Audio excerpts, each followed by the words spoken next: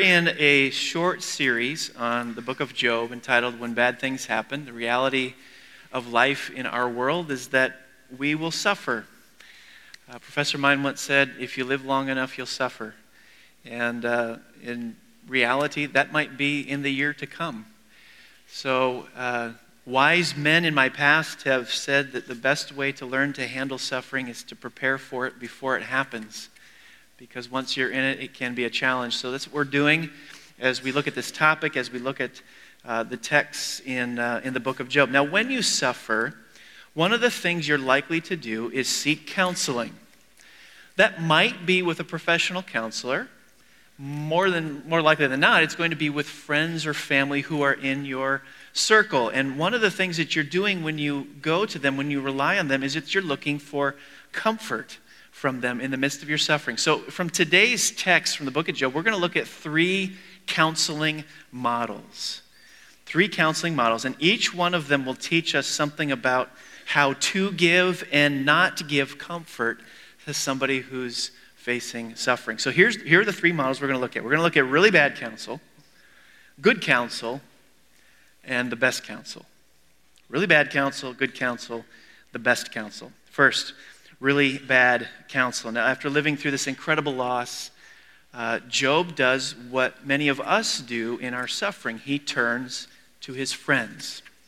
We do that in our pain. We turn to our friends, our inner circle. Job does the same thing. From chapter 4 all the way through 31, there's a pattern in the book of Job where one of Job's friends speaks into his situation, and Job responds, and this goes on and on and on for this bulk of the text. And quite frankly, every one of them does a terrible job weighing in on his situation. In fact, at one point in chapter 16, Job turns to them and says to them, "Miserable comforters you all are."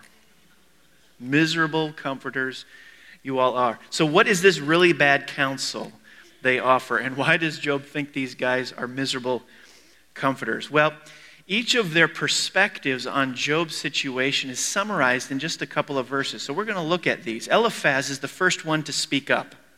And in chapter 4, verses 7 and 8, this is what he says. "Consider now, who, being innocent, has ever perished? Where were the upright ever destroyed? As I have observed, those who plow evil and those who sow trouble reap it." In other words, Job, you reap what you sow.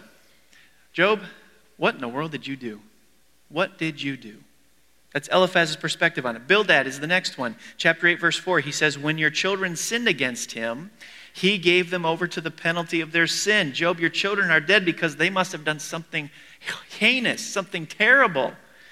Zophar is the last one. Chapter 11, verses 14 and 15. "If you put away the sin that is in your hand and allow no evil to dwell in your tent, then free of fault you will lift up your face." Zophar is like a merciless interrogator trying to coerce a confession out of an innocent man. "Job, where were you on the night of? Job, what did you do? Job, blah, blah, blah, blah." The light's in his face.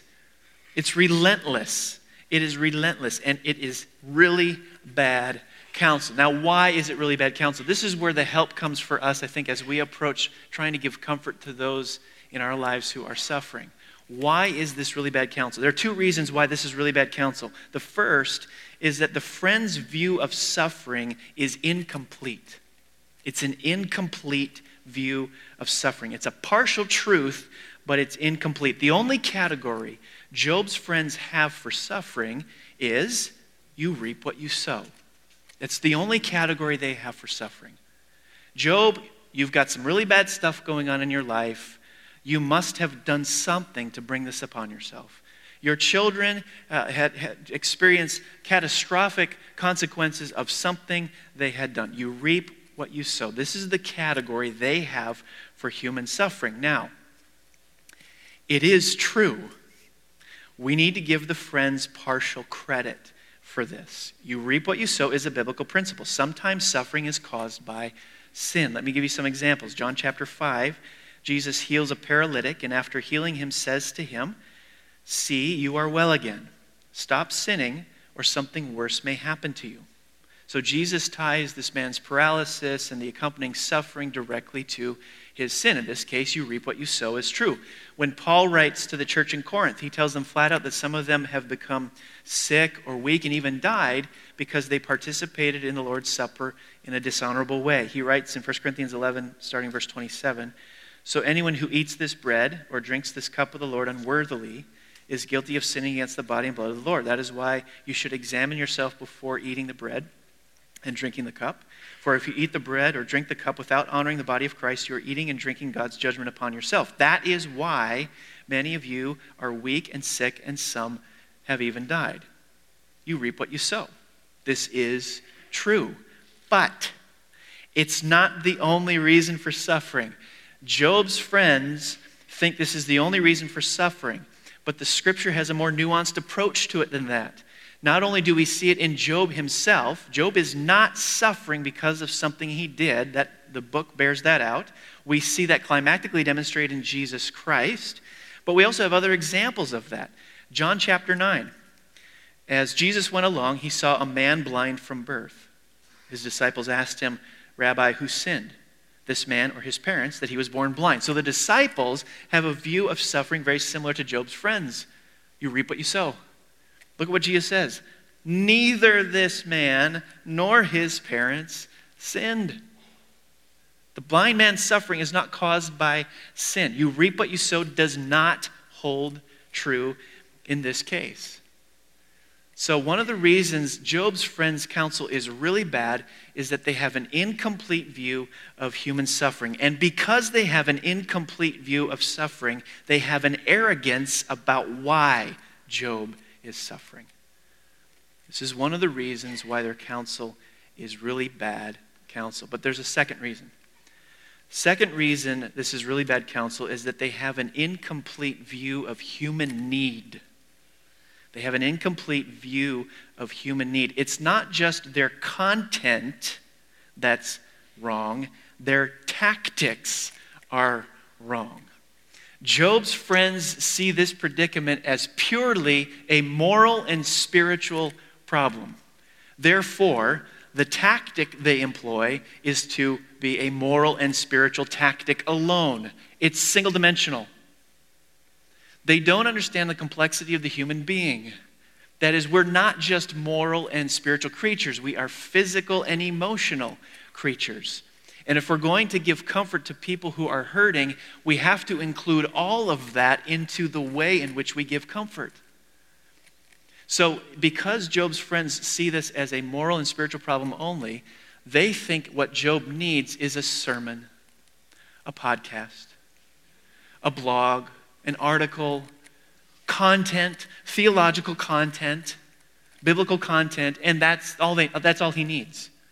Because they have an incomplete view of human need, they see this as a purely moral and spiritual problem. Therefore, the solution must be just moral and spiritual. They don't take into consideration that human beings are more complex than that. We are emotional creatures. We are physical creatures. In order to give good comfort to somebody, we might have to take that into consideration. I've talked about this passage before here, but 1 Kings 19 is a passage that I think every one of us needs to wrestle with. The context for it is Elijah has just come off this contestation with the prophets of Baal, and he's running for his life because Jezebel wants his head on a platter. So he runs out into the wilderness, he collapses under a big bush, and he's crying out to God to take his life. He's depressed, he's suicidal. He falls asleep under this bush.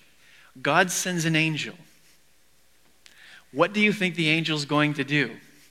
We might think, well, the angel's going to deliver a word from God to him about what's going on and what he needs to do in response to it. But the angel doesn't. God sends the angel to cook Elijah a meal. Cooks him a meal, wakes him up, says, "Elijah, eat." Elijah eats. He falls back asleep. God sends an angel a second time. Maybe this time it's going to be the sermon. Nope. It's a meal. The angel cooks him another meal, taps him on the shoulder, wakes him up. Text says Elijah ate, he drank, and he felt refreshed. That was the only purpose of the angel. Because we are more than just moral and spiritual creatures. We are physical and emotional creatures, which means sometimes in our pain, what we need most is a nap and a meal. Maybe a walk on the beach, or a friend to come over and give you a hug, or someone to laugh with. We are more than mere moral and spiritual creatures. We are physical and emotional creatures. One of the reasons Job's friends' counsel is really bad counsel is not just that their content is lacking, but their tactic is single-dimensional. It's taking into consideration only the moral and spiritual side of us and ignoring the physical and emotional side of us. That's the really bad counsel. Let's look secondly at the good counsel. So Job's friends try to counsel him. They do a terrible job. Miserable comforters you all are. But Job in his pain does something we need to do in our pain. He does some self-counseling. He does some self-counseling. And actually, the self-counseling he does is good counseling. Let's look at 4 aspects to why this is good self-counsel. First, it's good self-counsel because it's emotionally real. It's emotionally real. Take a look at chapter 6, verses 1 to 4. Then Job replied, "If only my anguish could be weighed and all my misery be placed on the scales, it would surely outweigh the sands of the sea. No wonder my words have been impetuous. The arrows of the Almighty are in me. My spirit drinks in their poison. God's terrors are marshaled against me." Look at these words. Look at these words. Imagine approaching somebody in the lobby on a Sunday, and you ask them how they're doing, and they say, "The arrows of the Almighty are in me. My spirit drinks in their poison. God's terrors are marshaled against me." You ready for that response? Are you ready for that response? No. He is emotional, and keep in mind, he's emotionally honest in the presence of his friends. This is not in seclusion here. He's not by himself. I mean, I could imagine myself saying something like this, but not around you all. I'd be in my room by myself. No, he's in the presence, in the company of his friends. And God never rebukes him for it. He never rebukes him for the anguish he expresses being a part of his soul. So he is, like we are more than spiritual and moral beings, we are also physical and emotional, which means we respond to suffering in physical and emotional ways. One of the reasons Job's self-counsel is so good is that he doesn't fake it. He doesn't stuff it. He doesn't pretend he's doing better than he really is. And it would be my hope and prayer for the global body of Christ that wherever we gather, we make it safe for people to be emotionally real.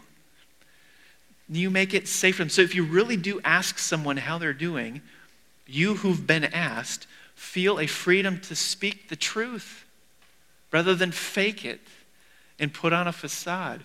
You who've asked the question are ready for any response, even if it's a response of one like, "God's terrors are marshaled against me." This needs to be a safe place for people to be emotionally real about their pain. This is the first reason Job's self-counsel is good. Second reason Job's self-counsel is good counsel is that he remains humbly prayerful. He remains humbly prayerful. Throughout this major section of text from 4 to 31, when Job speaks, it becomes apparent he's not just responding to his friends. At moments, you get the sense that he's talking to God. But he's talking to God and referring to God in the third person as he does it. In other words, he's praying to God. He's praying to God, but he's not addressing God directly. He's using the third person as he prays to God. Now, Hebrew scholars have noticed this and think that this is significant. The fact that Job is praying to God but using the third person is telling you something about Job's posture before God in the midst of his suffering. So, for example, if we lived in a monarchy and you were summoned to appear before the king, you might appear before the king and say, "What does the king desire of me?" Now, you're talking directly to the king, but you're responding in the third person as a way of showing respect, reverence. Right? There is a tiered structure here. The king is superior to me. The fact that Job retains this posture and refers to God in the middle of this prayer in the third person suggests he is still maintaining a posture of humility before God. He still regards God as superior to him. Now, why is that significant? Remember to last week. Remember what Satan thinks about us. Satan thinks the only reason we love and follow God is if there are benefits attached to it. We love and we follow God only because there are blessings attached to it. Satan thinks that if God was to remove the benefits and blessings in our lives, that our praises of God would turn into cursing of God. So Job's response is undermining Satan's premise. Let me explain why. When you praise something, you elevate it above yourself. When you see or hear a great musical performance, you clap, you applaud, you give it a standing ovation. You're acknowledging it as above you. You're recognizing a tiered structure of superiority. Curses go in the opposite direction. So a praise of God would say, God, who am I to question you? Curses go the other direction and say, God, who are you to do this to me? Because Job is retaining a humble posture of prayer and still regarding God as superior, he has not switched places with God. He is not taking the perspective that says, God, who are you to do this to me? His humble posture of prayer still recognizes God as superior, as elevated above him. And in responding to suffering this way, Job is undermining Satan's premise. He's undermining Satan's premise. Even in the midst of his suffering, Job is saying, God, who am I to question you? Who am I to question you? His heart posture has not flipped where he's looking at God and saying, God, who are you to do this to me? This is good self-counsel. He remains humbly prayerful. Third, he rejects suicide. He rejects suicide. Job chapter 6, verses 8 and 9. Oh, that I might have my request, that God would grant what I hope for, that God would be willing to crush me, to let loose his hand and cut off my life. He's down in the dumps. He's really hurting. Both Elijah and Job are depressed and suicidal. They're both that down in the dumps. But both of them reject suicide as a viable means of coping with the pain. They both leave the timing of their last breath in God's hands. And the reason I make this observation about the book of Job is that if the statistics are right, then 15% of us in this room have considered suicide as a viable option for coping with the pain. And so we need God to speak into this. We need God to speak into this. I know my wife has lived through this in a very personal way. Her oldest brother killed himself a couple of years ago. And we wrestled with this and processed this. And so it's good for us to just pause and make note of the fact that even though Job is about as depressed as they come, and for good reason, even though he wishes God would take his life, he leaves the timing of that in God's hands. He doesn't take matters into his own hands. And it's good self-counsel. What God has to say to Job and his posture towards Job at the end of the book indicates this was a good move that he made. So he rejects suicide as a viable option for coping with the pain. Lastly, he undergoes self-examination.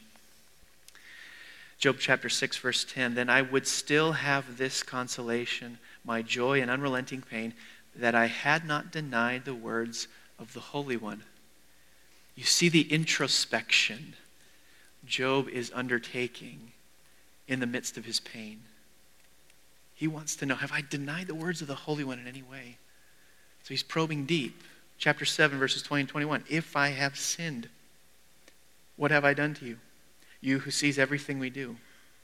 Why have you made me your target? Have I become a burden to you? Why do you not pardon my offenses and forgive my sins? For I will soon lie down in the dust. You will search for me, but I will be no more. So suffering affords us an opportunity to ask ourselves a question. How are things between God and me? How are things between God and me? Job is reflecting on his life. He's reflecting on his life, where he may have made missteps, where he's had spiritual victories. And he's inviting God to read him like an open book. He's inviting God to do an audit on him. Think of it this way. When you're in intense physical pain, one of the things you'll probably do is seek out a professional to help figure out what's causing this pain.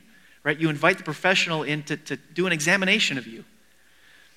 We should do that in our spiritual and emotional pain as well. Invite an expert in to do an examination on you. This is what Job is doing. He's not asking a pastor to do it. He's asking God to do it. Inviting God in. Do an examination of me. Do an examination of me. Have I made a misstep? Where have I been victorious spiritually? What do I need to repent of? So it's good self-counsel because he undergoes self-examination. It's good self-counsel. He's emotionally real. He's humbly prayerful. He rejects suicide. And he undergoes self-examination. Lastly, let's look at the best counsel. Let's look at the best counsel. There's a place in the Lord of the Rings trilogy where Sam Gamgee famously turns to Gandalf and says, "Is everything sad going to come untrue? Is everything sad going to come untrue?" Are you able in the middle of your suffering to say, yes, everything sad is going to come untrue? How do you know? How do you know everything sad is going to come untrue? This is where we have a resource Job didn't have. We have the crucifixion and resurrection of Jesus Christ. Imagine living through what Job lived through without that. What would that be like? In reflecting on suffering and the implications of the cross and resurrection for it, the Apostle Paul wrote this: "For I am convinced that neither death nor life, neither angels nor demons, neither the present nor the future, nor any powers, neither height nor depth, nor anything else in all creation will be able to separate us from the love of God that is in Christ Jesus our Lord." Are you convinced that the suffering you're experiencing now has not and will not separate you from the love of God that is in Christ Jesus?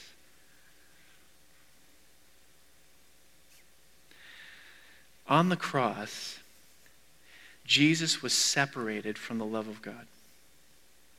The Father turned his back on his Son. And Jesus cried out, my God, why have you forsaken me?" He abandoned his Son in the midst of his suffering so that even in your worst suffering, you can have the assurance that God will never do that to you. This is what the Apostle Paul is saying.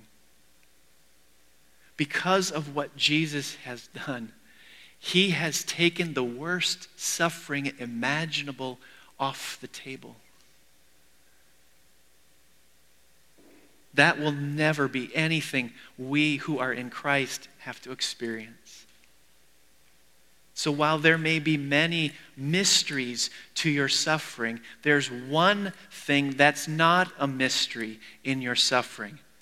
It's the haunting question we all ask when we're going through the thick of it. Does God still love me? And when we, with our tears rolling down our faces, look to the Father with that question, he points to his Son. And he says, "What do you think?"